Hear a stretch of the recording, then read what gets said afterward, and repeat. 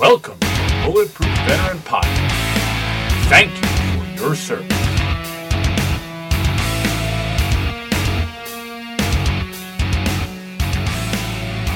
Welcome back, everybody. Man, it's great to be with you for another week of Bulletproof Veteran Podcast. We got a good one for you. So there's an asteroid coming to the Earth. All hell's about to break loose. Are you ready? Are you prepared? All right, so that's a little bit of a crazy scenario, okay? I mean, it definitely can happen. It's happened before. But, it's not one of the ones you probably think of right on your daily life. But if you live in Texas or the Northeast this winter, we've had some crazy weather. We've had to be prepared for some situations that maybe we weren't ready for. Okay, especially Texas. I mean, the Northeast, you guys pretty much should be ready for a bad winter. Even if we've been lucky for a couple in a row, you should be ready when the time comes. You should have the snowblower, the generator, the ice melt, the basics. But Texas was just, they weren't ready for this. I mean, let's be honest, their power grid wasn't ready for it, let alone the people that live there.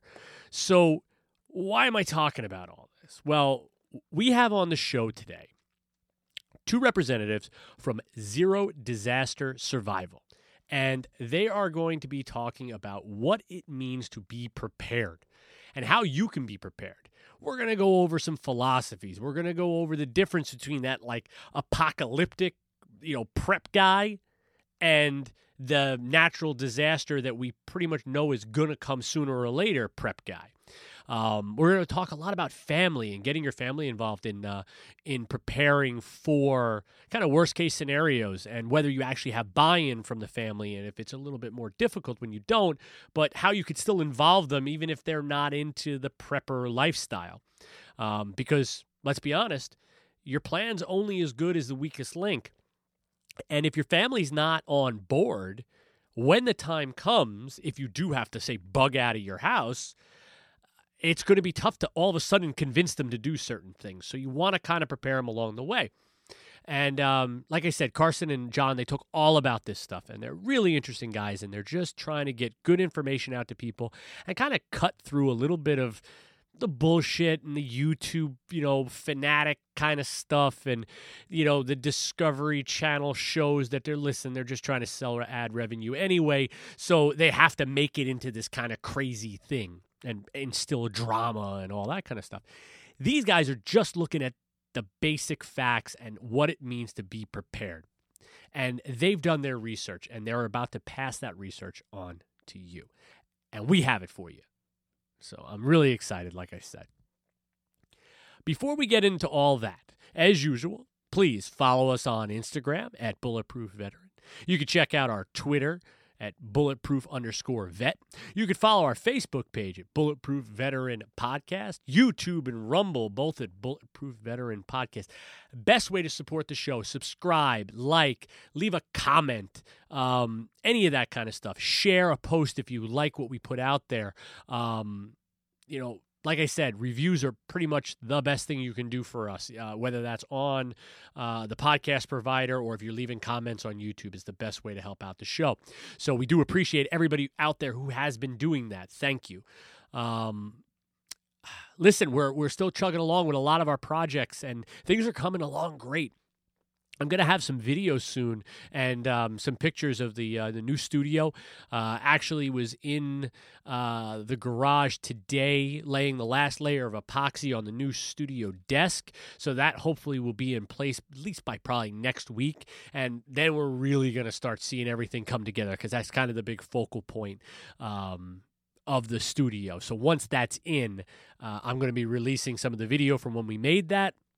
And also some pictures and stuff of before and after of what the studio kind of has morphed into. And I hope you guys really enjoy that because it was a lot of fun doing. Me and my father worked real hard on the stuff. My buddy from the military, he better known as Zero, came up from Maryland to paint the flag for the studio, the logo. And we can't thank him enough for that. And he did just an amazing job. I actually posted a picture of his work on Instagram, and it really did come out just perfect. So you'll see that up in the studio as well. And as far as the race is going, I'm in contact with everybody that I need to be in contact with. We're working on some swag. We're working on T-shirt designs. We're working on an easy way for you guys to sign up and to donate at the same time, so this isn't like a cumbersome process, because I feel like the easier I make it for everybody, the more people will actually sign up and run. And that's what we really want to see. Again, looking at July probably is the time frame for that. More to come as we get a little closer and as we solidify these dates and create, where you're going to go to sign up. But that's all coming. So please just bear with us as we get the details together. I'm really looking forward to that. Besides that, I don't know. As always, Strikeforce Energy. Head over to strikeforceenergy.com.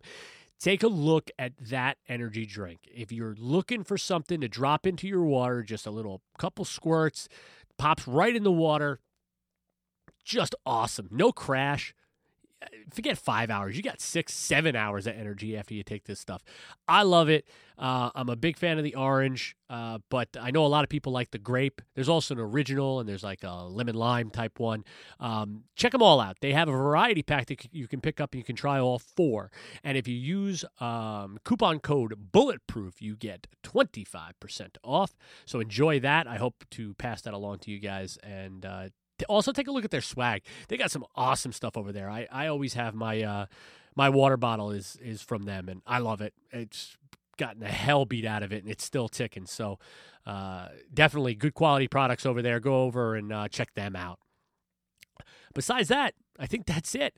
Let's get right into this week's interview.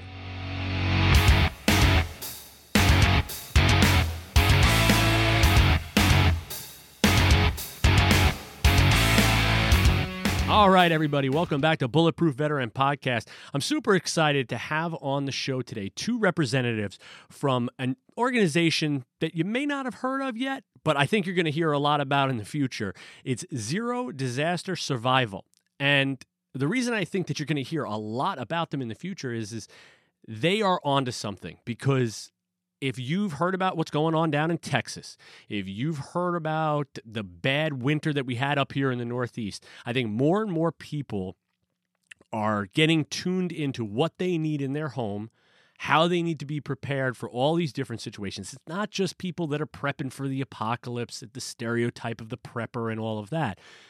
This is real world stuff that we're dealing with time and time again. I mean, you listen to videos of Tim Kennedy down in Texas during this whole ice storm, and there's a guy who's prepared. And these 2 gentlemen from Zero Disaster are just trying to educate. They're just trying to show everybody what they need. They're going to be putting more and more content out, so I'm super excited to have them on now so that we could talk about what they're going to be doing in the future. So today I have on the show Carson Sanji and John Plistina. So we're going to be talking about their organization and what they are doing. But let's hear a little bit about them first. So, John, please tell us a little bit about yourself. So I've been involved in this whole lifestyle now for, I'd say, going on close to 15 plus years. You know, we are we're a family now, or I have a family now, and it's become a very important thing near and dear to my heart to make sure that I always have a way to take care of my family. You know, this was something that started as a hobby, and it grew into something really important to me. And we wanted to be able to share that with the rest of the world. There's a lot of people that want to get their foot wet in, get their feet wet into the prepping world, but they just don't know where to begin. It's information overload out there. So I kind of went on this mission to find a way to get that information out there in a more digestible format. It's great. Now, do you have a military background, civilian background? Yep. Purely civilian. Civilian, okay. Yeah, everything I've done, I mean, I've modeled a lot of my training exercises off of a variety of different military, law enforcement. I mean, you name it. I've done the research into every different area of the preparedness lifestyle, and I have kind of tested the waters, so to speak. I've done some training, I've done some exercises, I've learned the things that have worked well for me. I've learned the things that don't work. And, like I said, now I'm just trying to get that information back out there. Awesome. Develop a network. In addition to that, we've been focused on developing a network, or that's been my goal, is to branch out and find others that are like-minded and bring them into this community together. Yeah, that's really important. Whenever I talk to any of these organizations, everybody's learning that you don't have to know everything anymore. It's better to have that strong network. And listen, if I don't have the information, I'm going to send you to the organization that does or is the expert in that. And that's the way you really grow a business. That's the way you really kind of operate nowadays. It's not just a one-stop, I know everything, just listen to me anymore. But thank you. Welcome to the show. I'm really looking forward to talking to you. Carson, please tell us a little bit about yourself. All right. Well, I guess I've been involved in the prepping lifestyle roughly about the same time as John, about 15 years, not directly as much as he has. I lived through Hurricane Katrina, and my dad was kind of prepping for that prior to it hitting New Orleans. So I've been around that lifestyle for a long time, and I grew up doing lots of backwoods hunting with my dad as well, lots of small game hunting and whatnot. So I was exposed to bushcraft and elements of wilderness survival since I was a child. And that's the aspect that always really stuck with me, was the outdoor survival portion. So yeah, and really that's where it started. So I guess you could say about 5 years ago, I really started to get into it. And then once I had my first child, I really started to kick the prepping into fourth gear, so to speak, because just like John said, I want to have a way to take care of my family if something does happen, like Hurricane Katrina, and you lose power for weeks on end, or there's a flood. I want to plan and a method to feed my kids and make sure their lives are comfortable and my life's as comfortable as possible. So. Yeah, it's having the kid is it's an eye-opening experience to any type of real disaster. I know we lost power during a hurricane just this past fall, and I never used to care. Like, if I lost power, it's not all right. You lose power; it's not the end of the world. I'm going to start the generator. I'm going to do what I got to do, whatever the case may be. Having the kid in the house kind of changed the game, because now I'm like, all right. What do we have food-wise? What are we doing for her? Is it a safe scenario?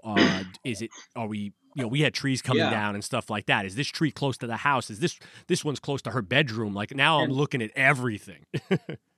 Yeah, it's interesting. Exactly. And honestly, go ahead, Carson. Oh yeah, I was just gonna say it was perfect example of when the prepping came in handy. Was when the beginning of the COVID pandemic happened. I mean, they shut everything down and people were hoarding toilet paper and food. And it was a nice feeling knowing that I had everything I needed to survive a while. So I didn't even have to go out and shop, because I didn't really want to brave the hordes. It just didn't seem safe to me, especially at the time being in Las Vegas. I mean, people were hoarding these grocery stores bad. So it was a good feeling inside myself knowing that I had nothing to worry about. So, and that's kind of a big reason. Yeah. So go ahead, John. Yeah, please, John. Well, ultimately, the whole point of getting started in prepping and continuing on this path, it may have started for one reason. And I'm gonna, funny story. A job many years ago, I worked for a retail organization. One of the managers I worked for was an author. He wrote stories about zombies. And he had recruited me while I was working with him at this retail organization to do some research for him into zombie survival. And I was kind of puzzled, but Walking Dead was just getting popular. And so I started looking at this stuff to help him out with a project. And that sparked some interest. I helped him admin his site for a while too. So I was doing this on a regular basis. And I was constantly finding things about just regular, real survival. And survival branched out into being prepared and those sort of things. And while I look back, it was fun. It was a hobby, it was something that I was doing just because I was interested in the content. But the moment family came into play, like you guys said, it changes everything. You start evaluating things much more closely. I live within a 50-mile radius of 3 active nuclear power plants. 2 of them, I'm within the 20-mile radius. And so, I have to take into consideration dangers in my environment, those kind of things. Now that I have a child, if it was just me, I wouldn't be nearly as concerned. I would be a lot more of a free spirit about that type of thing. But when it comes down to it, and you have little ones to protect, a spouse to protect, like there's people you care about, your loved ones, you gotta do the right thing. You have to be prepared, and you have to have a plan in place. Yeah. And your plan is going to change a lot when you have that little one, because even, you and your wife or you and your significant other, however it works, bugging out or something like that, not that hard if you had to just jump in the car and go. If you're toting a 2-year-old around, jumping in the car and just rolling might be a little bit more difficult. So your plan has to adjust for the members of your family, if it's a growing family or whatever. If you're caring for an elderly person, I'm basically the primary carer for my parents. They're fully functional. They could do everything on their own, but I don't know if there was a major disaster. I know I would have to be the one that would include them in whatever our plan was. So all these things have to come into play. Absolutely. Definitely. Now, John, why start Zero Disaster though? Yeah, I mean, the truth is, I'm a learner. I constantly want to be learning. And one of the best ways that I learn is by documenting and teaching it back to other people. I've carried that through in my career, in my personal life. It's just the way that I absorb things best. So, I was putting this all in the book and really like every piece of information that I've ever found valuable, I've documented it and I've stored it. And right now it's living in a OneNote notebook. And it's massive. The file is 60 something gigs of this. Huge. So I've kept records of all the really key things I've learned over these years. But at a certain point, after about 5 years, I was like, what am I doing with this by myself? Like, I need to share this. So I started ZDS, Zero Disaster Survival, as just a way for me to kind of voice that stuff. And it wasn't even for anybody that wanted to listen. If you're there, great. But just for me to be able to put this down in another forum. And I really didn't have plans to try to grow it into anything massive. That was never my goal when I first started it. Like I said, it was just a hobby. I branched into Instagram after about a year or two of just having a Facebook page. And we blew up pretty quickly there. We were within the first, well, I shouldn't say quickly. I guess that's relative, but I think we were at about 15,000 followers at one point, and I was really excited about what was happening. The growth was encouraging. It was motivational. It gave me a reason to want to continue this and do bigger things. And right around the same time, I had read the book by Franklin Horton. It's called Locker 9. And this book is, so Franklin Horton, fantastic author, one of my tops. And he writes this book about his daughter going away to college. And I don't want to, no spoilers for anybody, right, because it's a really good book. But as a prepper, the father is a prepper, he sets his daughter up with this plan because she's going away to school thousands of miles. And so he wanted to make sure she was going to be set. And he gave her this key, and she had this locker full of gear and found herself in a disaster. And in that locker was a book with all different people she could reach out to on her journey home. Okay. I was totally inspired by that. And I've heard people refer to that as spider points since that time. I don't know if there's an official term for it, but the whole idea was just, that was monumental to me. And so I went on this journey to start networking, essentially. I always had people DMing me through the social media platforms, and we would have conversations and things like that. But I was officially on a mission to look for some people that I could turn this into more of a community. And lo and behold, Carson reached out to me kind of in the midst of all of that. So I didn't find him, he found me. I was doing these scenarios on our Instagram site, pretty regularly, almost weekly at that time. And the scenarios kind of paint this picture for you of a crisis situation. And the idea is to be a brain exercise. Put yourself in that situation. We've given you facts. What did you observe from the story? And what would you do to react in that situation? And that sparks a lot of great discussion. And so I was able to meet a couple of people because of those scenarios, Carson being one of them. But he and I hit it off right off the bat. I mean, we had some fantastic discussion about, again, just kind of what ifs. And from there, it took only a little while before I was like, you're the perfect fit. And so I brought him on. And Carson, I mean, let me let you speak a little bit about your journey so far. Yeah, sure. So it kind of happened around the same time I started getting serious into survival and preparedness. And I had followed a couple pages of survival pages on Instagram, and Zero Disaster being one of them back when there was obviously, we had a lot less followers. But like John said, our big thing in Zero Disaster is every week we put out a scenario that kind of just challenges people's thinking. It gets them thinking, even if it's not completely realistic, it challenges your mind to make a hard decision. And I really like that he did that. So I reached out to him one day and said, hey man, I love your scenarios. Like, you mind if I kick you a scenario that we can talk about and maybe discuss? And ironically enough, it was about surviving a hurricane in New Orleans. That was the first conversation we had. So we discussed what would happen if there was a massive storm and we had to pretty much cross this big bridge across this lake to get back to my hometown. So, and I was deployed at the time. I was in Kuwait, and it was cool. It's kind of like a pen pal. So we started talking about Zero Disaster, how he started it, and I guess what our plans were in the future for survival and preparedness and whatnot, and just about prepping in general. And like John said, eventually he asked me to be a part of the community, and I was more than willing. I mean, Zero Disaster means a lot to me now, probably just as much as it means to John. So. It was fate. It's good. Sometimes that's just the way it works out.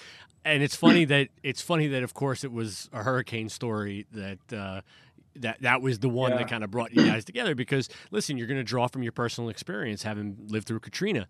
I saw this week's scenario, and now I've only been following you guys for a little while, so I'm still kind of new to that kind of like exercise. But I did look at it, and you're right. It is definitely a conversation piece, because you're not going to know the answers right off just by looking at it, and you're going to read the scenario different than, say, I would.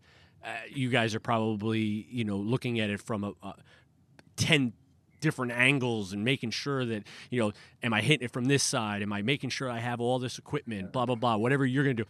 And as a layperson who's done minimal research into prepping and survival and stuff, I'm probably going to be very one-dimensional while looking at that. I'll probably get locked into one part of it and I'll miss something. And that's why this training is there. That's why there's these organizations that help with this, because you don't want to just look at that one dimension, because it's that other side that's going to bite you in the ass, and you're going to be, you're not going to plan for that. And you're right. And that's kind of how our scenarios, I mean, they don't necessarily build on each other all the time, but it's always challenging different aspects of what people are thinking, whether it's a split decision that you make right there, or it's one of those things where you're, like you said, you have to think about, and you're like, man, what would I do in that situation? Like, what would I do? Like, for real, mate, like, and you get some interesting answers from people too. I mean, even between me and John, often we have separate answers, different answers. It's not a wrong or right answer. It's just an answer, because not every scenario can be. It's not a one answer for everything. I mean, there's going to be multiple answers that work for that specific person. So that kind of leads into my next question. Does Zero Disaster kind of have a philosophy? So do you guys have a way that you attack how you educate your community? John, you can go ahead, Steve. Yeah. So, I mean, first of all, I kind of incorporated at the start of this my personal philosophy, and that, number one, you can't control everything. Control the controllables. So that's kind of my overarching principle is I'm going to focus on the things that I have control over, and I'm not going to worry about the stuff. If an asteroid, using the example from this weekend scenario, was coming towards Earth, it is what it is. I'm going to go out and have a party. But I'm going to control the controllables. When there is an opportunity for me to make sure that I'm in a better situation, or my family or my friends or whoever is in a better situation because I took a few steps in advance, that's the goal. And what we're trying to really do here is take this vast, like monumental library of information that's out there, and we're trying to break it down into ways that somebody that is brand new to prepping could literally say, I'm going to sit down with you guys and understand how to become a prepper over the next year. Part of something we're developing for our website, but there's just, if you do it like the way I did, I just sat down and started searching things, and I wanted to be kind of, if you've ever seen the movie The Edge, Anthony Hopkins, he Yes. played a role in there. Yeah, he was a pretty slick character. He always had a solution. He always had a fix. Like whatever the problem was, Anthony Hopkins was that guy, and I wanted to be that guy.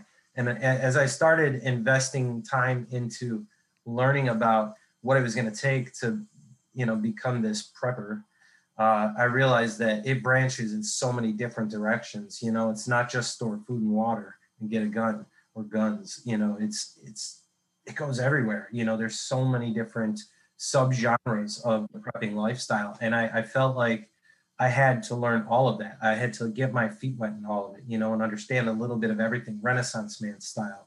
And so I went that path and I learned a tremendous amount, but there was no structure to it. And so I've spent the last 5 years kind of trying to put that back into a consistent structure that I could then turn around and teach to somebody else from the ground up. So instead of somebody just going out there and starting their search the way I did and hitting YouTube and just being overwhelmed, with so much content, we can give you a format.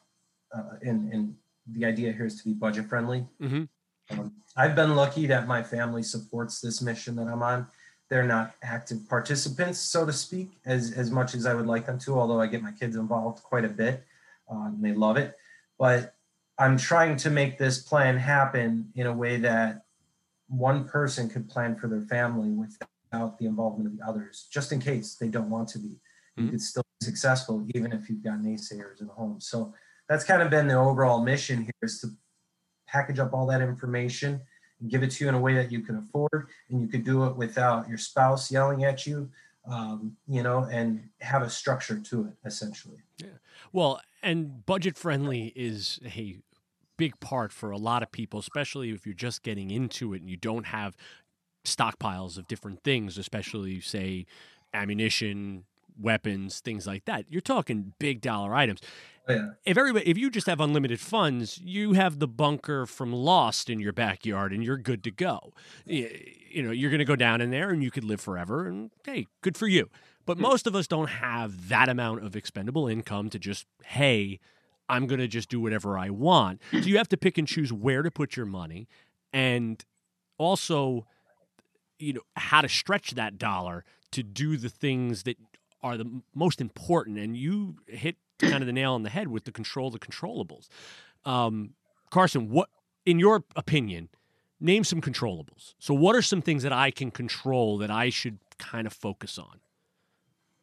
Well, I guess this kind of go into my philosophy in prepping too. One thing you control, the main things that you can control is how you react to situations. And I think that's one of the most important things, is learning how to react to a serious situation. So say if I get stranded on an island like Castaway, you can freak out and probably die, but the controllables in that situation are, how am I going to react to this situation? What am I going to do right now that's going to keep me alive tonight? And that kind of goes to one of my first principles or philosophies, is keeping it simple. Especially with prepping. An example would be, if you're new to prepping, it can be overwhelming, especially with the amount of information out there. So, but you start simple, you start somewhere, and which would be like getting a 3-day supply of food and water. That's something you can simply do. And then it's a building block from there. You build upon that. You get up to a week's worth of food and water, or whatever you need, and then you build from there. It's keeping it simple is probably one of the biggest things people need to do, because prepping is a very, like John said, it's a very overwhelming and process, because there's just so much information that can come from you from every angle. I mean, there's food, water, surviving in the wilderness, guns, ammo. It's just there's no straight answer. So keeping it simple would be my first thing. I think John mentioned it, getting family involved. I think that's a controllable as well. Okay. As best as you can. I'm lucky enough that my family is involved with it. So they support it. They understand. My wife specifically, she's on board. So that makes the whole prepping lifestyle much easier. And one of the other things you can do, a big controllable, is train. Train. If you have things you want to get better at, train. There's bushcraft skills or regular survival skills in general you need to train for. You can talk about it all you want, but when the time comes, you're going to react based on your experience. So training is a big controllable that everybody can have. And lastly, I would say never stop learning. Just like John said with that, this isn't really a hobby that everybody knows everything. You have to keep learning no matter what. And there's always going to be somebody that knows more than you. And it's best to listen to what they have to say. And yeah, pretty much just like me and John, for example, we have a very different background when it comes to survival and preparedness. Mine's more of the bushcraft and outdoor, and his is more of your prepping, making sure you have the proper amenities and whatnot for outlasting a natural disaster, so to speak. So we've kind of learned from each other, and that's kind of goes back to just making sure you're always learning. Yeah. Well, and that's the key for everything, I think. If you get stagnant in anything you're doing, like you said, it's you're going to get passed by somebody else, or you're not going to be prepared for the things that change in the future. So you always have to be kind of honing that skill, learning, training, going through it.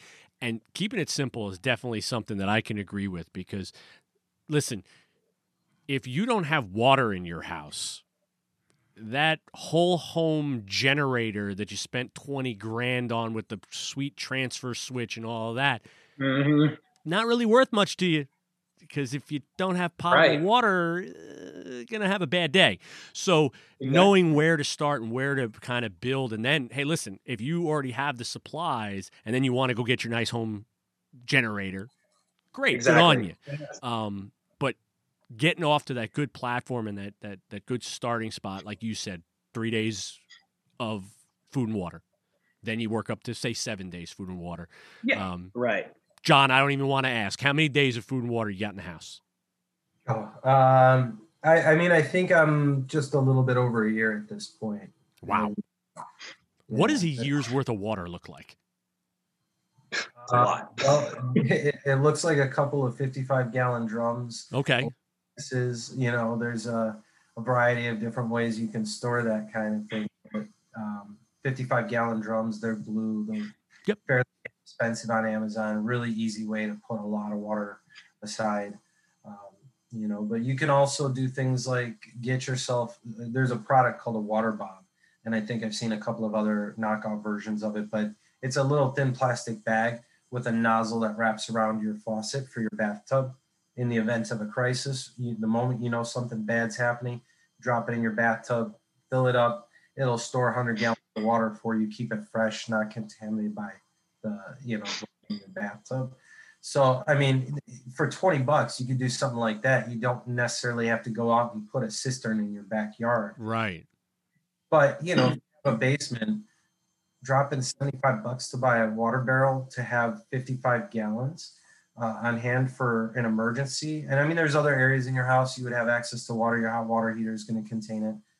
God forbid you'd have to, but the water in your toilet tank is usually clean enough to do some things with. I don't know if I would trust drinking that. But with the right filters, everything is, possible. So yeah, that's so like I said, you can go into this, you can go in depth, but there's a difference between that stereotypical zombie movie apocalypse prepping, and then there's prepping, say, for occurrences that are almost going to happen every year. So if you're in the Northeast, there's a good chance you're probably going to get a hurricane or a nor'easter, tropical storm. Something like that is going to happen. If you live in the Midwest, there's a good chance that you might have some issues with a tornado or something like that. wildfires big in California right now. If you're out there, there's a Right. good chance that you're probably going to live through a wildfire. Texas, I don't think they thought this was going to happen. It's been over 10 years since something like this happened with the ice. But, I think the prepping side of it is going to be different than the quote-unquote apocalyptic, hey, like you guys said in the scenario this week, there's an asteroid coming or, this giant flood that's going to take us out or something like that. Can you talk a little bit, and John, please go ahead. Can you talk a little bit about those two differences? And can we prep for both of them at the same time, or should we be focused on one or the other? I think there's a tremendous amount of overlap. Okay. And really there's kind of a third venue there that we should be considering too, and that's prepping for, that individual disaster, like getting sick. Somebody gets cancer, they lose their job. Something terrible happens that puts you out of your element for a period of time. We can't forget about that. But prepping is prepping. If you're doing something to put yourself in a better position, whether that's putting some money into the bank so that if I do lose my job, I got 6 months worth of my salary saved up to tap into. Or, if I live in that area where I'm prone to hurricanes, I've got boards for my windows already pre-cut and ready to go. And I've got an emergency radio or a weather radio. So I can pay attention to that really closely. There's, those things all overlap into those three different categories. Carson, I know you have a pretty strong opinion on this. Yeah, I do. So just like John said, there is a lot of overlap. For the most part, the keeping it simple factor, you're going to see where the main overlap is. But I think the important thing here is to define what apocalyptic scenario looks like. Okay. So hurricane, not so much apocalyptic scenario, but a pretty bad natural disaster. In my opinion, now, everybody's going to be different. Apocalyptic scenario to me would be an asteroid, a mega volcano, a mass famine where all the crops die, or some type of nuclear war or global war where all production stops of food and water and fresh water. Okay. That to me is apocalyptic. So the difference would be, I guess if you're prepping for an apocalyptic scenario, quote unquote, the ultimate goal would be complete self-sustainment. So can you grow your own crops? Can you produce your own water with a well? Can you go out and hunt your own food? Are you ready for the winter when it comes, when there's not going to be as much hunting or crops? It's planning ahead and having being able to be completely self-sustaining, or at least making that a goal. So I know me and John talk about it's not a level we're even at yet, but it's something that everybody should strive to learn is self-sustainment in some form, because in that type of apocalyptic scenario, most likely the trucks aren't going to start rolling food in anytime soon. Right. So you're going to have to figure out ways to get water, to get medicines.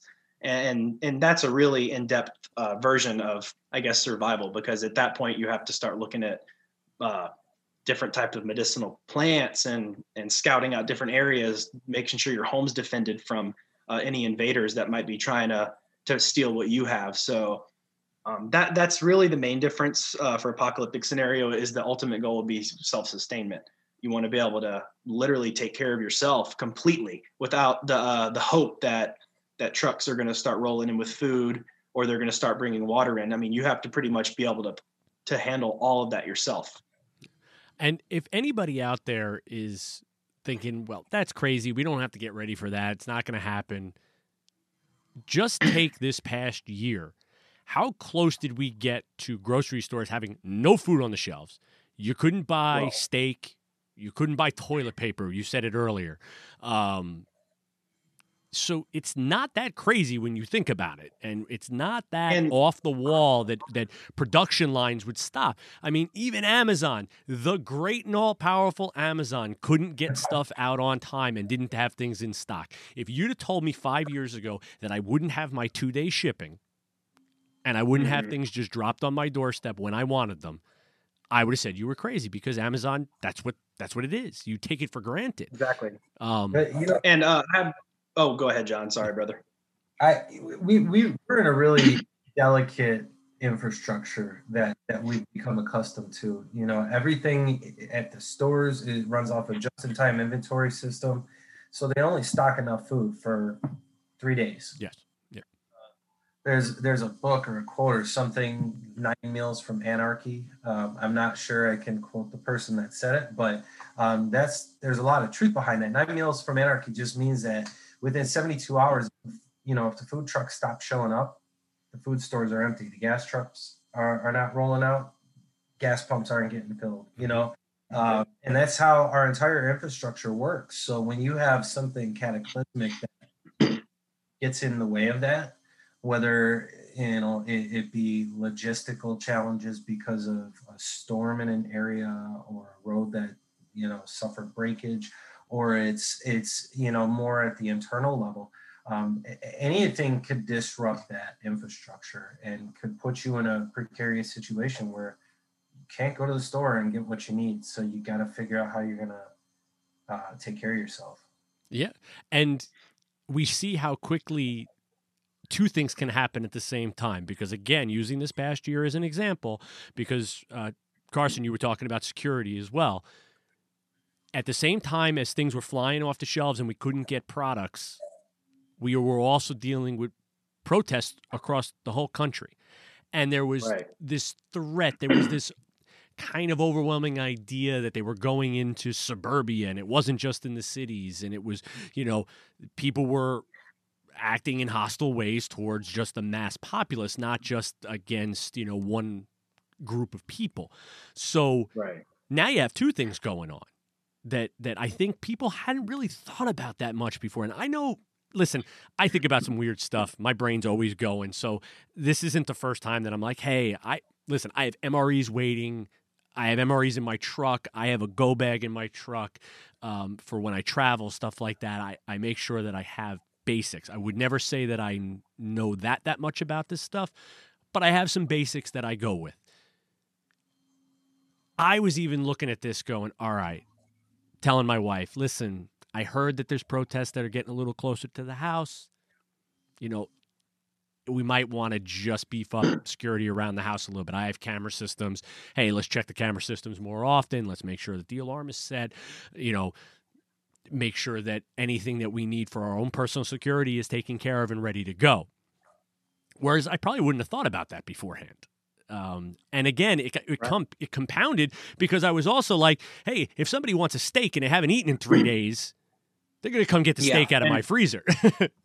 Exactly. And to add to that, before we move on, a type of scenario like this has happened in the world before. It's just not something you encounter every day. A great book that everybody should read is called The Dark Secrets of SHTF Survival. And it's about a guy named Selko Begovic, and he survived. So basically it was the Balkan Wars, and his whole city was under siege, and they had no food or water for a year, nothing. So the book dives into, pretty much neighbors who knew each other for years, turning on each other. And the book dives into how the country kind of manipulated the whole situation to make it happen. So it's really not that far-fetched that people could be in a scenario like that, because it has happened in the world before. Yeah. And you see just, we like to think that the United States, this stuff's not going to happen here. But you see the basis of the United States kind of in a constant flux nowadays. Everybody, it's so polarizing out there. This group doesn't like this group. This group's protest. If you'd have told me that you were going to have live television with people storming the Capitol and I was going to be watching it, I would have said, you're crazy. That's not going to happen. Right. So all these things are kind of happening that we never really thought were going to happen. So it's the people that are prepared for this stuff that aren't going to be so worried and are going to think clearly if something bad happens. Because I think that's a point that you brought up already, is being able to think clearly. And if you have a plan and you're not completely stressed out when something happens, and you have that 6 months of cash, say, in the bank, you have food, you have water, you have the basics to survive. Now you can start thinking about all the other stuff that you might need to do in that scenario, whatever the scenario may be. Right. Yeah. So, and that goes back to like what you were saying, the things that we can control. What can we control in that situation? If there's riots coming to your house, like what can you control? And that's important in any of those situations. You have to be trained up and ready to react without freaking out, so to speak. Yeah, that's being able to keep a level head when everybody else around you is going crazy is going to be a good thing for you. That'll keep you alive. It'll definitely keep you alive, without a doubt. So we talked about training a little bit, and we talked about always wanting to learn, all that kind of stuff. So if I'm brand new, say, to prepping, if I'm just getting started, like you said, information overload. If you just type prepping into YouTube, there are thousands and thousands and thousands of videos. You don't know if these people are reputable. You don't know which one you should start with and where you should kind of go. What are some basic skills that people that are just starting out should really focus on from the training and the education side of the house? Either one, please. John, if you'd like. Go ahead, John. All right. So, I think that if you're looking to build just foundational skills, I think about first, where do you spend the most time at home? So understanding some basic maintenance about your home in case of an emergency, turning off the gas, the water, the electric, or turning those services back on. I mean, that's a pretty fundamental skill that everybody should have. In addition to that, knowing how to exit the home in the event of a fire, knowing how to address a fire in your home. Those are some of the most common incidents that people face. Beyond that, what happens if somebody gets hurt?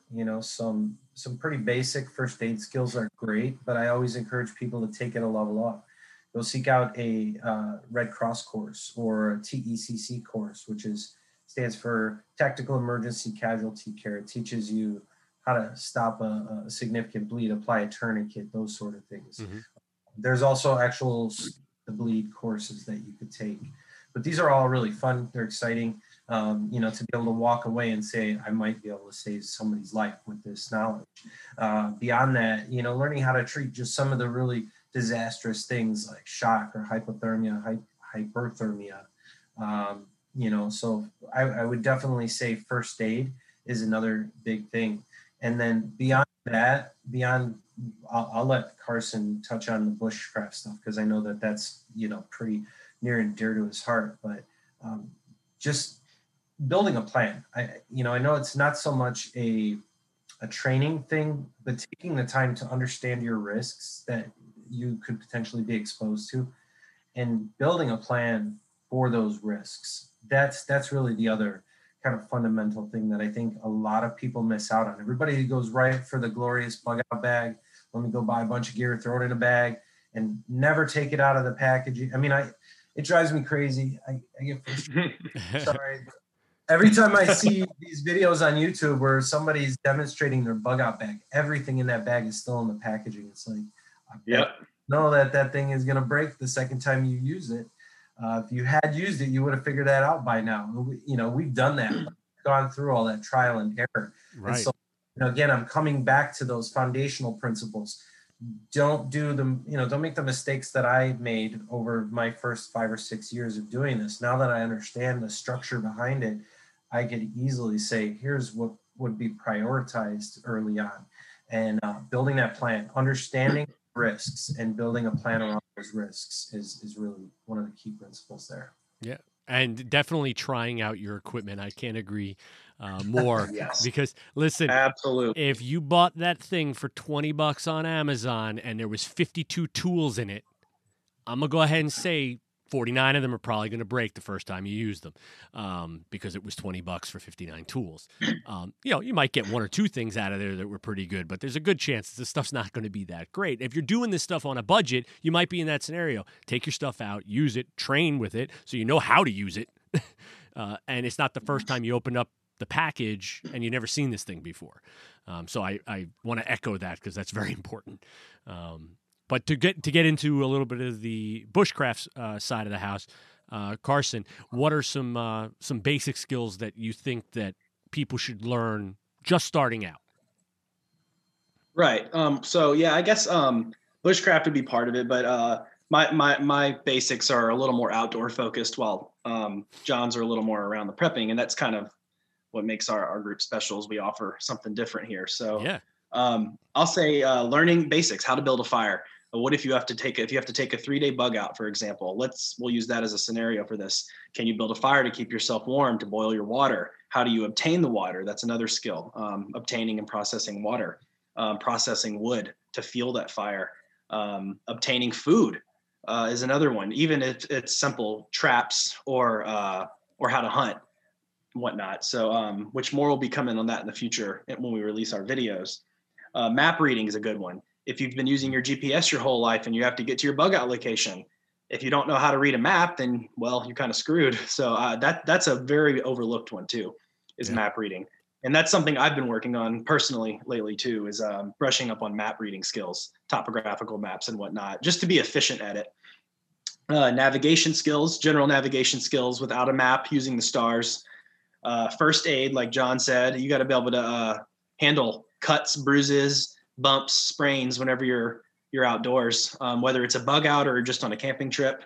We have barter and trading skills. You want to be able to barter and trade for different items if you need to, whether it's ammo or whatnot, if you need medicine for, say, your wife or kid. Mechanical repair skills are always going to be invaluable, because if you're bugging out in your vehicle, or you're able to maintain your vehicle for some type of survival situation, you want to be able to do minor repairs on it, whether it's oil or spark plugs. Basic electrical circuitry repair skills, repairing computers or circuitry on your vehicle. You don't have to be an expert at it, but just understanding the basics of electricity is a good skill to have in general. A very overlooked one is clothing repair skills.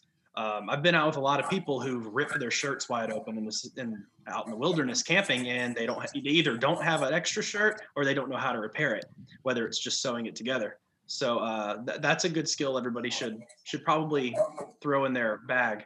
Know how to repair your clothes. And lastly, fitness. Another overlooked one is fitness. I've gone, again, hiking in the woods with friends or anybody, and it's amazing how quickly people get tired out. So fitness should be a pretty constant priority when it comes to prepping and survival, just so you're able to carry yourself. You don't want to have to worry about being out of breath every mile when you're bugging out or when you're tromping around in the woods camping. So just basic fitness, get out there and run a 5K, lift some weights, do some calisthenics. Yeah, I can see how fitness would definitely be an overlooked one, especially because, like you said, if you're going to be carrying all this stuff, if you do have to bug out and you have to go any type of a longer distance, especially if you start running out of gas or anything like that. I do a lot of running throughout the week and whatnot, but just getting out there and making sure your cardio is together, making sure your joints are healthy, carrying that ruck, not to mention the mental stress of dealing with some type of survival situation. Being in shape helps with that. Not being overweight, make sure you can handle yourself, handle ammo, handle your kids. I mean, for example, if you have to even walk 10 miles and you have a 2-year-old, you might have to carry the kid the whole time with your ruck on. So it's just being prepared in all aspects. And for anybody out there that doesn't have a 2-year-old or a 2.5-year-old, that's 30 pounds of flopping around weight. That's not, hey, this nice even on your body with your weighted vest, that type of thing. It's, screaming in your face, screaming, arching the back. We've all been there. So you better be ready for something. And again, that's just another stressor, because I guarantee you that 2.5-year-old or 2-year-old or 3-year-old is not probably going to be in the best mood if it is a disaster type scenario. Not. This isn't your good kid watching iPad. Right. And it goes back to making sure you, like John mentioned it earlier, one of the biggest things is having a plan. Mm-hmm. If you don't plan for that, then it's not going to go over well. Do you have diapers for the kid? It's the simple things like making sure it's planned out beforehand. So when you actually have to do it, those skills are ready to go. You're trained up on the skills and you just react to your plan. Yeah.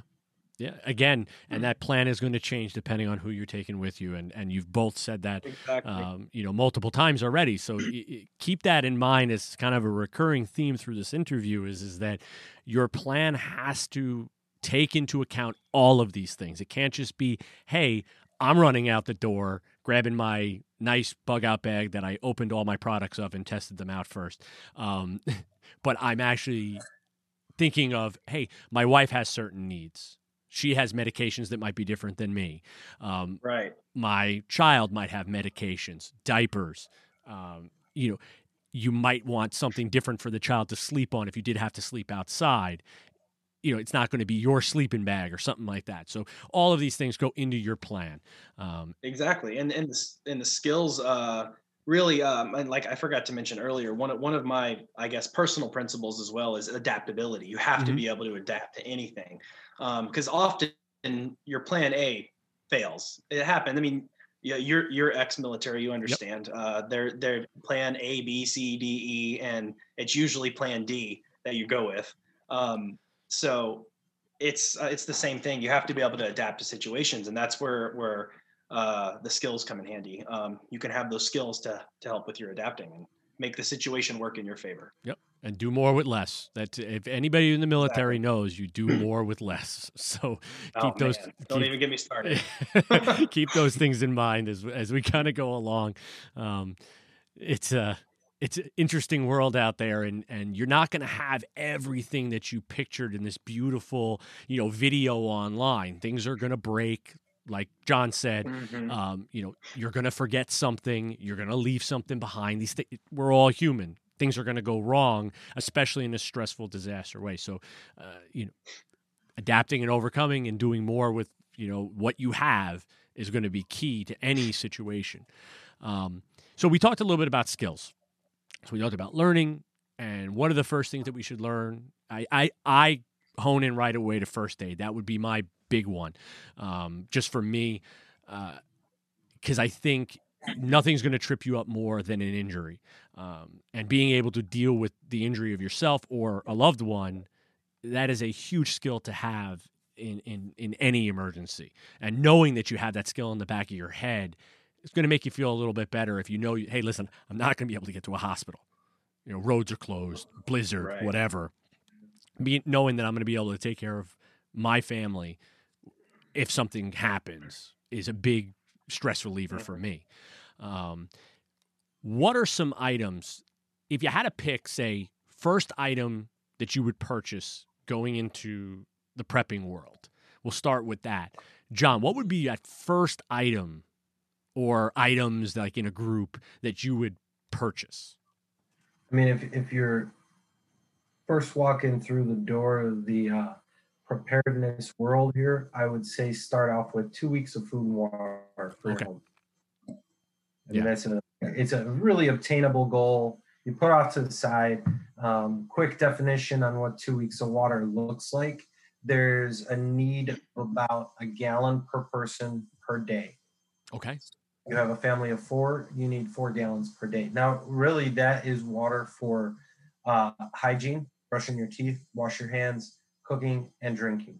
You're going to need about a gallon per person per day. There is needs beyond that. It doesn't mean you should stop there or say that I've got everything I need, because if you have to flush a toilet and you have no running water, you're in trouble. You're going to use a gallon of water just to flush a toilet. Mm-hmm. If you have to wash dishes after you cook a meal, those kind of things use up water as well. But our first and foremost priority is making sure that we can drink and cook food with the water that we have. So 2 weeks, that's the starting point. Definitely. It's a good starting point. Now, what does that food kind of look like for you? Are you an MRE guy? Are you those buckets that you can buy at Sam's Club? What when we talk food, are we talking about stuff that we could just cook in the house, no problem, or? Yeah, I think your first priority should be getting your pantry in line. Okay. So I want to have at least 2 weeks of food in my pantry. And if I've got 2 weeks of food in the pantry, and that could be canned foods, it could be, some prepackaged foods that you just throw some water in and you're ready to go. MREs, don't get me wrong, MREs have a purpose, but that purpose is really in the military. They're designed to provide a soldier with the nutrients that they need to maintain, a highly active lifestyle for that amount of time. And to do so and boost morale when you don't have access to, a warm meal otherwise. But is it the best meal for preparedness? Probably not. In my opinion, it's nice to have a case of them. And I personally, I geek out about Emery's. I love them, and I make my own. And that's a kind of an alternate way of doing it, is just making your own the stuff you really like, because you ain't gonna have somebody there that you could trade the tortillas with for something. You know what I mean? But they're bulky, they're heavy. Most of the stuff gets field stripped. So if you're putting your money into that, chances are you're leaving some opportunity on the table. I would say after you get that pantry set up and squared away, and you have at least, and consider when I say 2 weeks of food too, I'm not talking about, 3 bags of Doritos, a can of salsa, and a bunch of Oreos. I'm talking about like actual sustainable nutrition, and does that mean maybe you have a multivitamin to go along with the fact that you don't have some great protein because your refrigerator is out? Sure. Add a multivitamin, but have some real food that you can cook. When you start getting into more of the long-term preparedness, that's when you start looking at things like, should I get a 50-pound bag of rice for $20? Because that's 75,000 calories right there. Should I get, beans? And these are things that certainly is not going to be the meal you want to be eating in the apocalypse, but any meal is better than nothing. And if you start getting yourself some of those freeze-dried meals like Mountain House, the stuff that hikers would take, those are, there's a huge variety of them available. You could take one of those meals and turn it into a meal for 4 with some additional beans and rice. So those help you kind of protect yourself from palate fatigue if you're going to, again, move from 2 weeks to a month, and then from a month to 3 months, 3 months to 9 months or a year. And once you get to a year, the question is, do you stop there or do you keep on going? It depends on your situation, though. Everybody's going to have a different answer to that question. Yeah. I mean, it could be something as simple as storage might become the issue. If you live in a smaller home or apartment or something like that, you might have to stop at, say, 6 months because you might not have a good way to store the product. So, Yeah. Well, and there's also the consideration of if in reviewing your risk analysis, what are the things I'm worried about? What are the things I'm preparing for? If you know that there's a 99% chance that the things you're preparing for are going to lead you to have to bug out, well, maybe I'm not looking to get, a 55-gallon drum of water and 200 pounds of rice. I might be looking for stuff that's easily transportable. And maybe my food storage is not so much focused on stocking my basement. It's stocking a cache location that's on the way to my bug out, so I don't have to carry everything. There's different ways you can approach that. Definitely.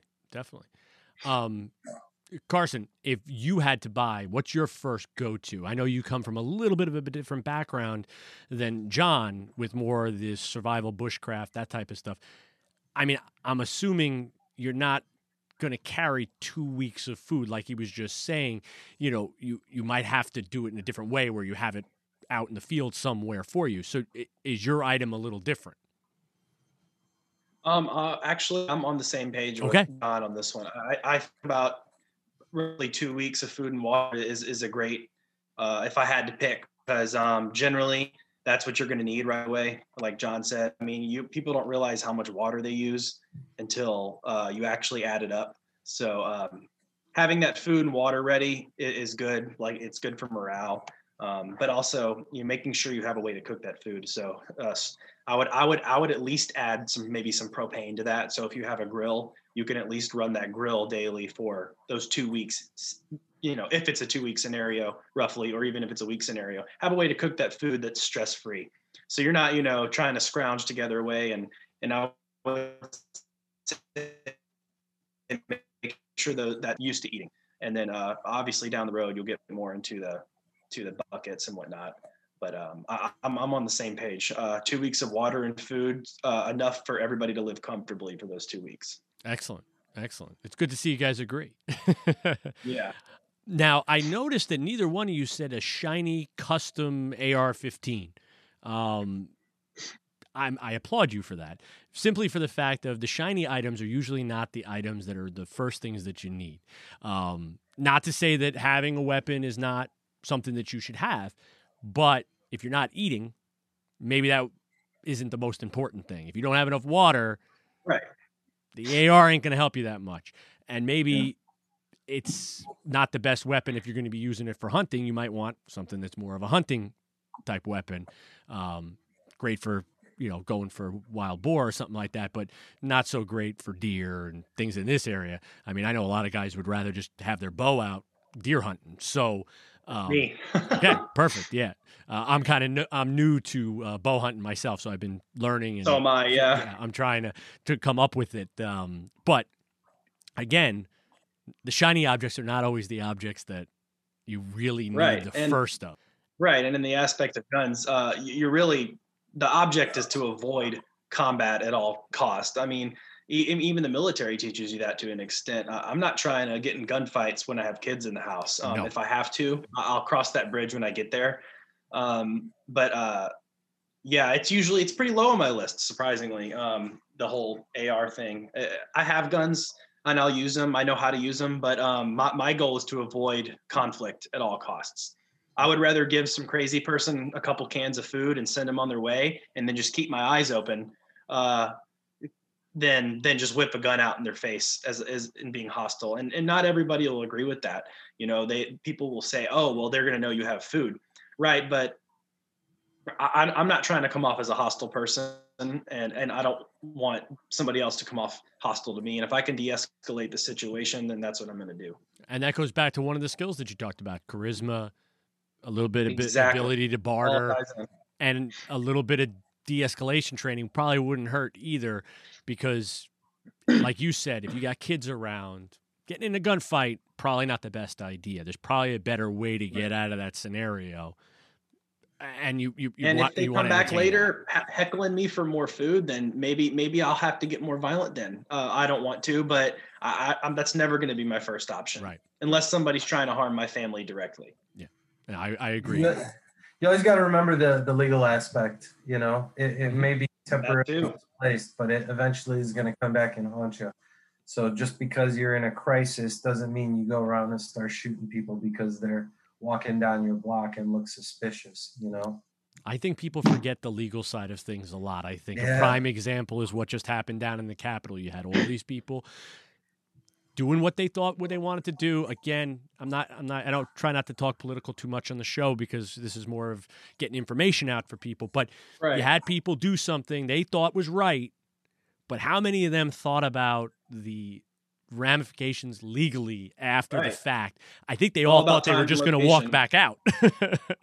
Exactly. Yeah, Don't it's all often about consider that when mob mentality is taken over, it's Yep. just follow the crowd and not take a moment to realize, am I getting myself in a whole hell of a lot of trouble here, or is this the right move I should be making right now? Yeah, for sure.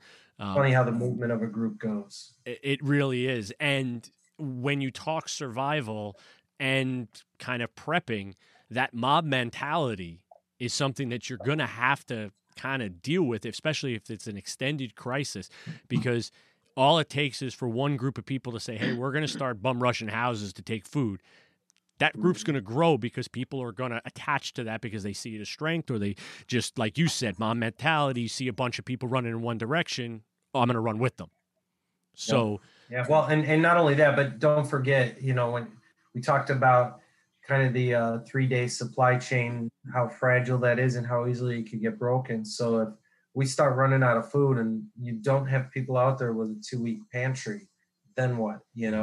Quickly would you turn around and do something that's maybe a little bit morally questionable because you know that you're looking at a hungry set of eyes in your 2-year-old? You know what I mean? For sure. That's the thing, is like there's great people out there. There's a lot of great people. The great people will do some ugly things if it means I'm going to keep feeding my child. yeah, for sure. And that's where the violence is going to come in. And once people realize that the trucks aren't coming anymore, things will get bad. And I mean, people have to be ready to avoid that at all costs if they want to survive, because it'll just be some mass murder going on. And you don't want to be anywhere around that. That's going to be the worst part of any apocalyptic scenario, is the beginning, what the people are going to do. Yeah, I'm more worried about people than I am nature. I can deal with nature Right. for the most part. You can figure it out, especially once you get past the initial shock of whatever the disaster is. If it is a natural disaster, people are unpredictable. and Yeah, it's and only going to exactly. cascade and get worse as things go longer and longer. It's not going to I'm get pretty better. sure they yeah, and it's funny. John was talking about Walking Dead earlier. I want to say on that show, it might be that zombie show, that they bring up that the zombies on the show aren't the problem because they're predictable. They're Mhm. easy to predict, but it's the people that on the show that always cause the problems. It's the cannibals and the crazy like tyrants and whatnot that arise. It's never the zombies that are the problem. They're always just kind of there. Yeah. You know, it's the people. That's what it's about. It's about how do they rebuild civilization and whatnot. And you see the good in people in the show, and then you see the very, very evil. So Yeah. yeah. Yeah, I mean, by season 3, the zombies are just like a nuisance at that point. They're not even really Right. there. It's all the other infighting and the this governor or this guy with you got a guy with a tiger. I mean, it's you never know what you're going to deal Right. with. Or what am I going to eat tomorrow? What am I doing with the guy with the tiger? That's what I want to know. Yeah. So you mentioned about and we've talked about this a little bit already. There's a big difference between prepping for yourself or prepping for your family. And again, talking about if you have buy-in from the family, which you may or may not, that might affect how you prepare because you kind of have to take it upon yourself to prepare for them if that's the scenario. But what are some things that you can kind of cue in? The difference between prepping for an individual, what are some things that we kind of need to do different when we really start focusing on, say, the family and making sure that the family is going to be taken care of? John, please. Yeah. So, with the family, the first consideration is what am I changing with my gear? I know that if I was planning my loadout to get out of Dodge for myself, I probably wouldn't have much more than my bug out bag. Okay. You know, I have everything I need in there and I'm ready to go. Even some stuff for potentially a second person I might encounter. But when I start thinking about, I got to bring the wife, I got to bring 2 kids, and of course, there's 2 dogs that come with that as well. Mm-hmm. I have to account for all the gear needs that come with 2 kids. I have to account for the timing that it takes to get 2 kids ready. So if I was in a crisis, reaction time, I mean, I challenge anybody with 1 child, 2 children, 3 children, just see how quickly you can bug out without having to pack any gear. Just say, hey, we got to go, and see how long it takes you to get in the car and actually be buckled up and ready to leave.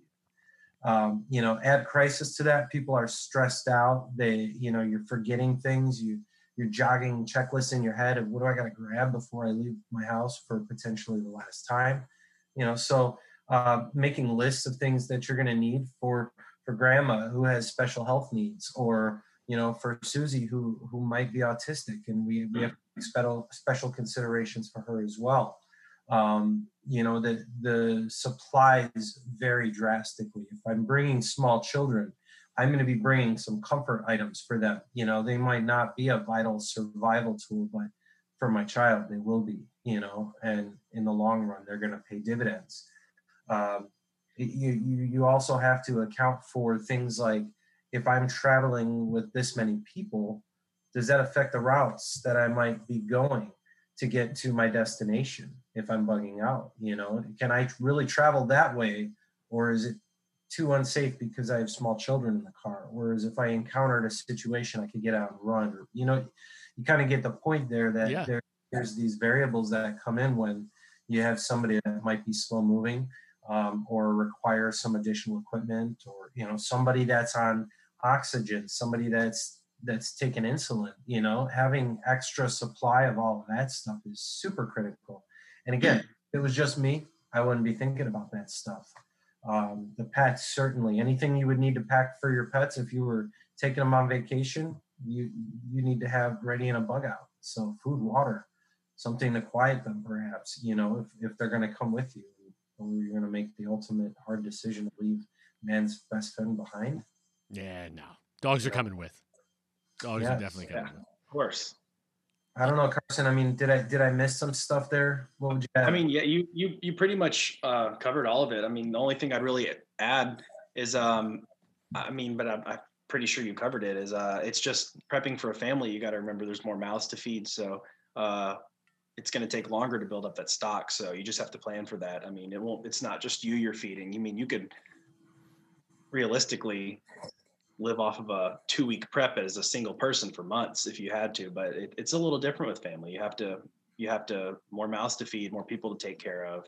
So all that has to be taken into consideration, whether it's diapers for the kids or, like John said, medicine for a family member. So it definitely makes it more complicated, but at the same time, it's good to have that family dynamic and having other people to watch your back. So I know if I have to bug out with my family, I'll have my mom and dad, my wife and kids, and I know I can count on my dad to watch my back when I'm sleeping, which is and vice versa. So it's good to have that kind of community dynamic with the family. Yeah.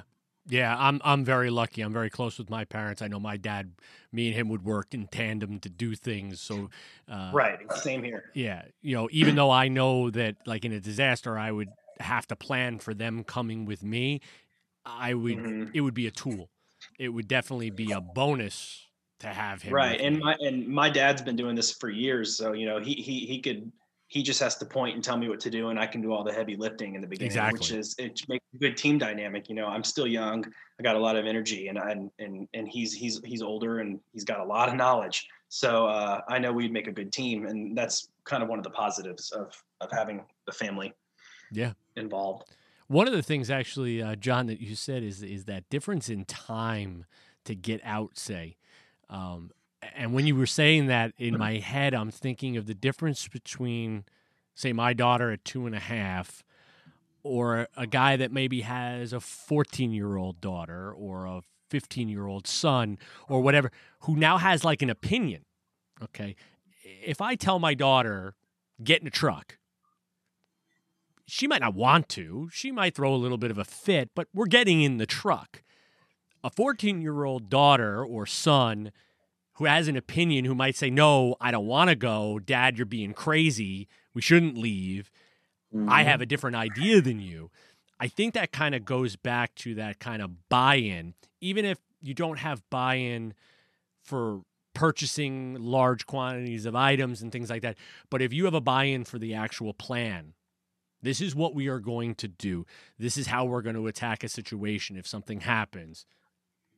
If you have children of that age, that could probably be invaluable at that point. Right. You really have to think about whether or not you're going to have inclusion of the rest of the party, right? So are they going to play this game with me and practice this stuff, or am I going to have to design this plan in a manner that I can just hand it to you and you'll react to the disaster? And that's kind of how I've done it with my family. Like I said, my wife's on board. She supports what I'm doing. She takes interest to a certain degree, but she's not, gung-ho about it. And so I know that I can only go so far. She'll do drills with me if I ask her to and things like that. We practice this kind of stuff to make sure that we can execute on our plan. But if I wasn't home and the crisis happened and she's there with the kids, I have put together a small booklet, it's like 5x7 in a little spiral bound notebook that as long as I can reach her, I could say, turn to page 7, it'll tell you everything you need to know. And it'll tell her how to link up with me, where we're going next, what to do, what to bring. There's all sorts of pre-calculated details so that when we're in the situation, we don't have to think about it. It's ready to go. I've got one in each car, it contains maps to our locations. There's a variety, there's a wealth of information in this little tiny booklet, but the point of it was so that I could give it to anybody. I could give it to my sister, to my brother, to my aunt and uncle, and everybody would be able to look at it and know exactly what we're doing and end up at the same destination, safely. So there's always ways around the family that doesn't support your motive here. Yeah. No, and it's good, but it's good that you can recognize. I think that's the key: is recognize your audience. So recognize the difference between a family who's just saying, "Yeah, Dad, go have fun," or do your thing, and a family that's really buying in and saying, "I want to practice with you. I want to," because now your two plans are going to be very different. So I like that you kind of hit on that, because I don't know that my wife would want to drill with me to do these things. But I do know if I did what you did and I wrote out a plan, I know she would execute that plan. So I think there's a good thing to plan for that. Right.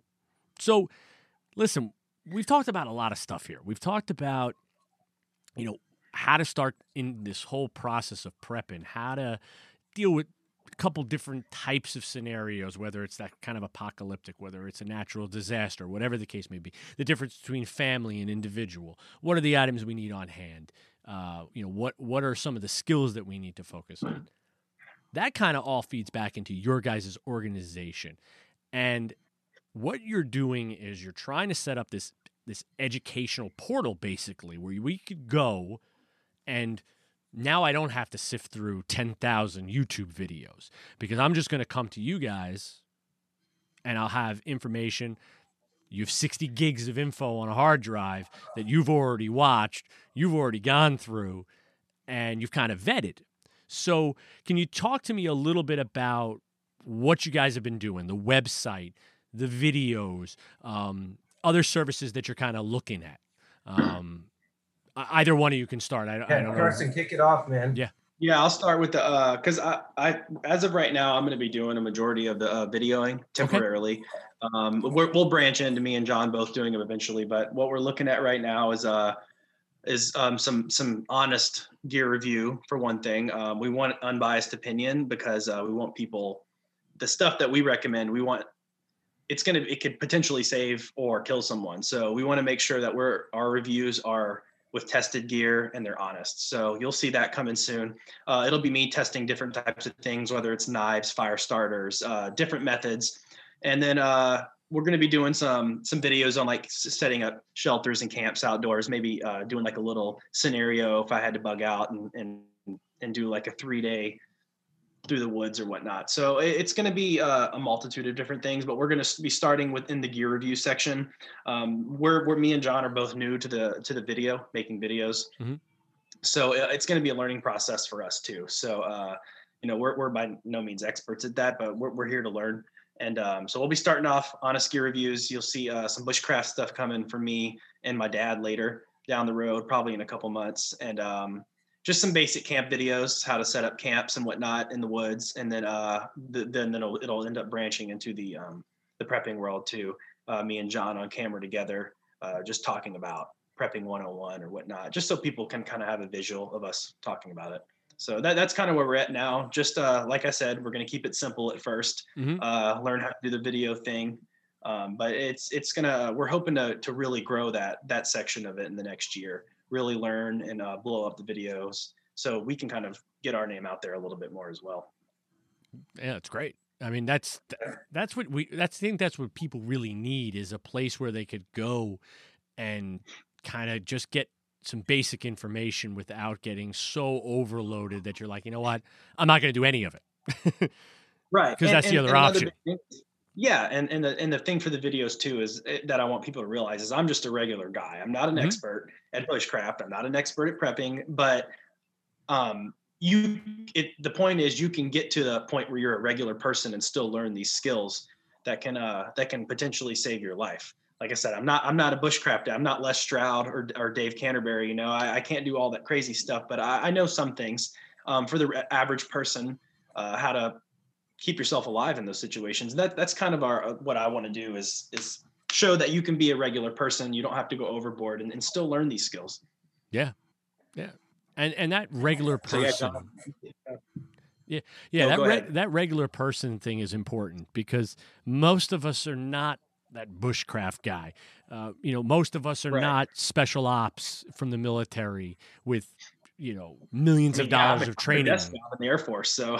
Exactly. Yeah. Like I said, people know I was a mechanic, Right. Same here. Yeah. That's what I did. So, they trained me to chuck a wrench at your head. That's about all I would have done. I mean, I used my M16 5 times when I was in the military. Yeah, right. And the point is too, like people like us have other hobbies. Like I have other hobbies. It's not just prepping and mm-hmm. outdoor survival. There's other things I like. I'm big into fitness. I like to go off road in my Jeep. So, it's manageable. That's the whole point. We want people to know it's manageable, it's doable to live this lifestyle, but still also live a regular lifestyle as well. Your average, I guess, quote unquote American dream. So right, exactly. We are not those guys you see on the show from Discovery Channel.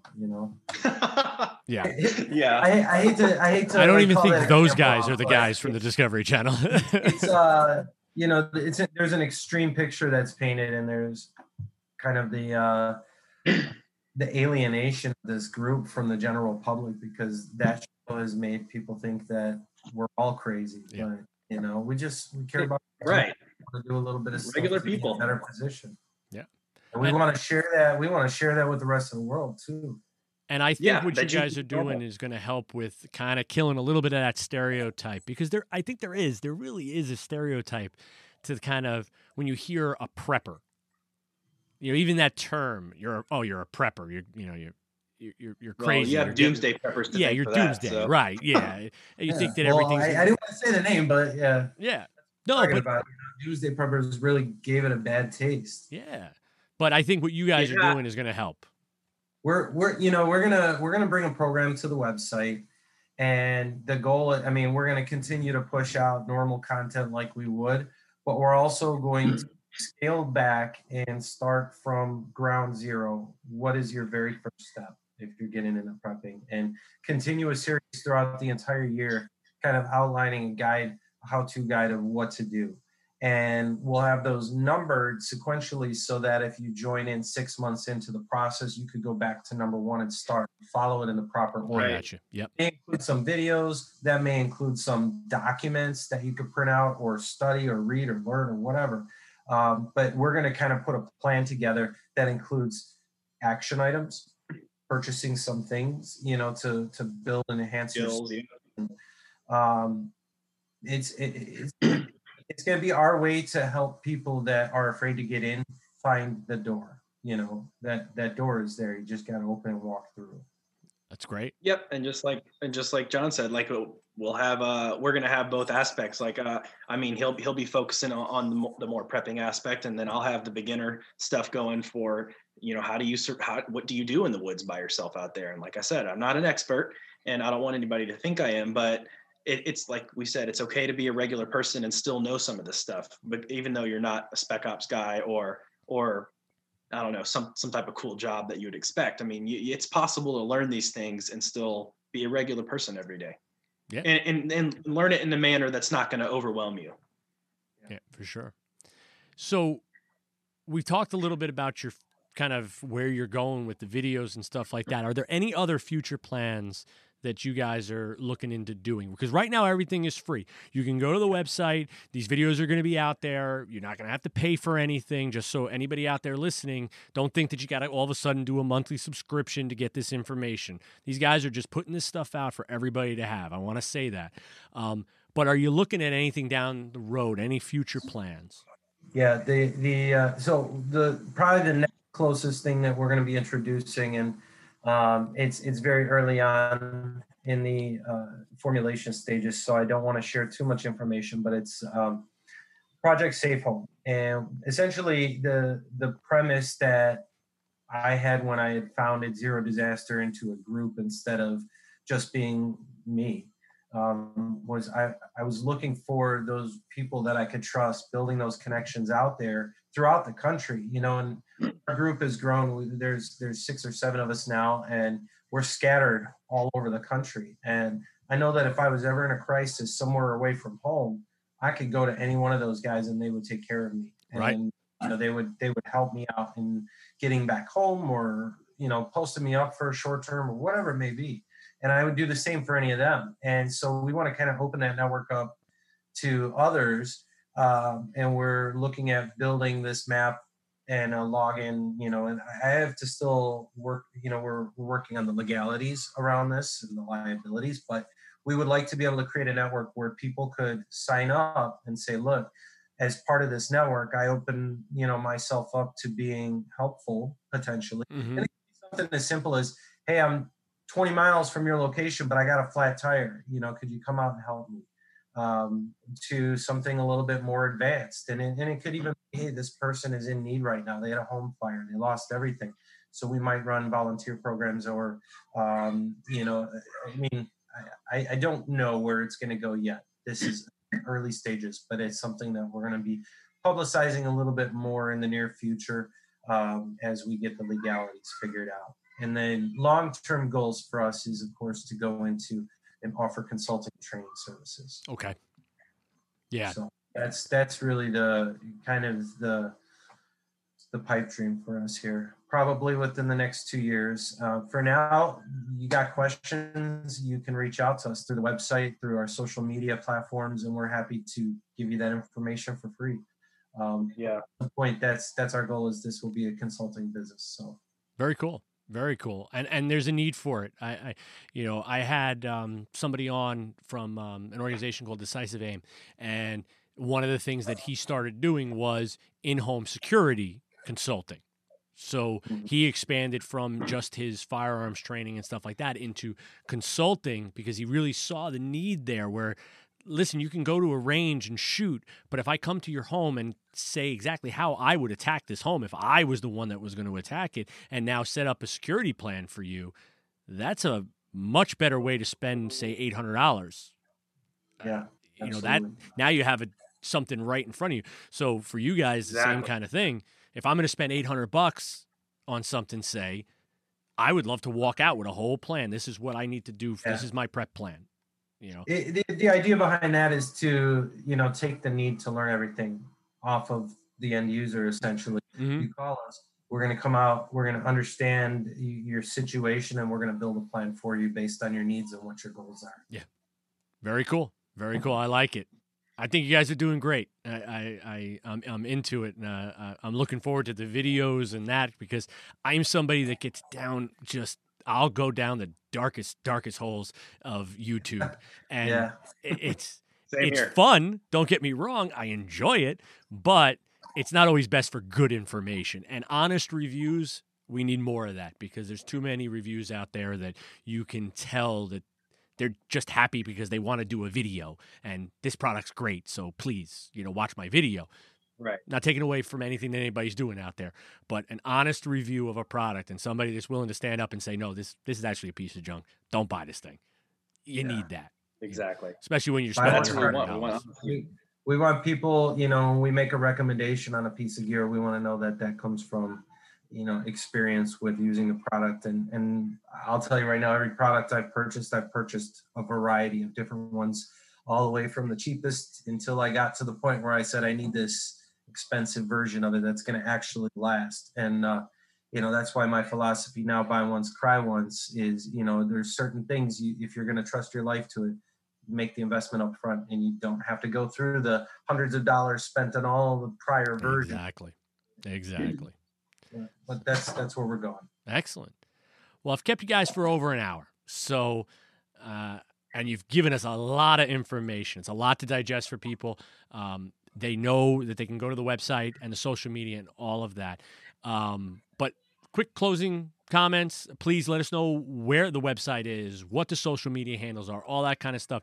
John, I'll give it to you first. Yeah, it's ZeroDisasterSurvival.com. We're also on Instagram at Zero Disaster Survival. We're on Facebook. We're on Pinterest. You just search Zero Disaster Survival on Google and all our social media. Excellent. I appreciate it. Carson, do you have anything? Last comments? Yeah, if anybody has questions, we're available on social media. Me and John both monitor the Facebook and the Instagram daily. We're communicating with people daily, so don't hesitate to reach out. Well, you'll get a response within a day for sure. So if you have any questions about prepping, survival, or just anything in general from this podcast, reach out. We're here. Awesome. Again, guys, I can't thank you enough for coming on the show. This is a topic that I wanted to dive into. And when I started following you, I knew, I was like, all right, I'm I'm good with these guys. Let's get them on the show. Let's talk about this stuff. And I appreciate the kind of honest approach that you have for this entire craft. And that's what it is. It's a craft. There's going to be good and bad in everything. So I do appreciate all the information that you've given everybody tonight, and also the ability to ask questions in the future, because there's going to be plenty. But again, thank you guys so much, and I hope you have a great evening. Jason, thanks so much. Jason. Appreciate you having us. Thank you.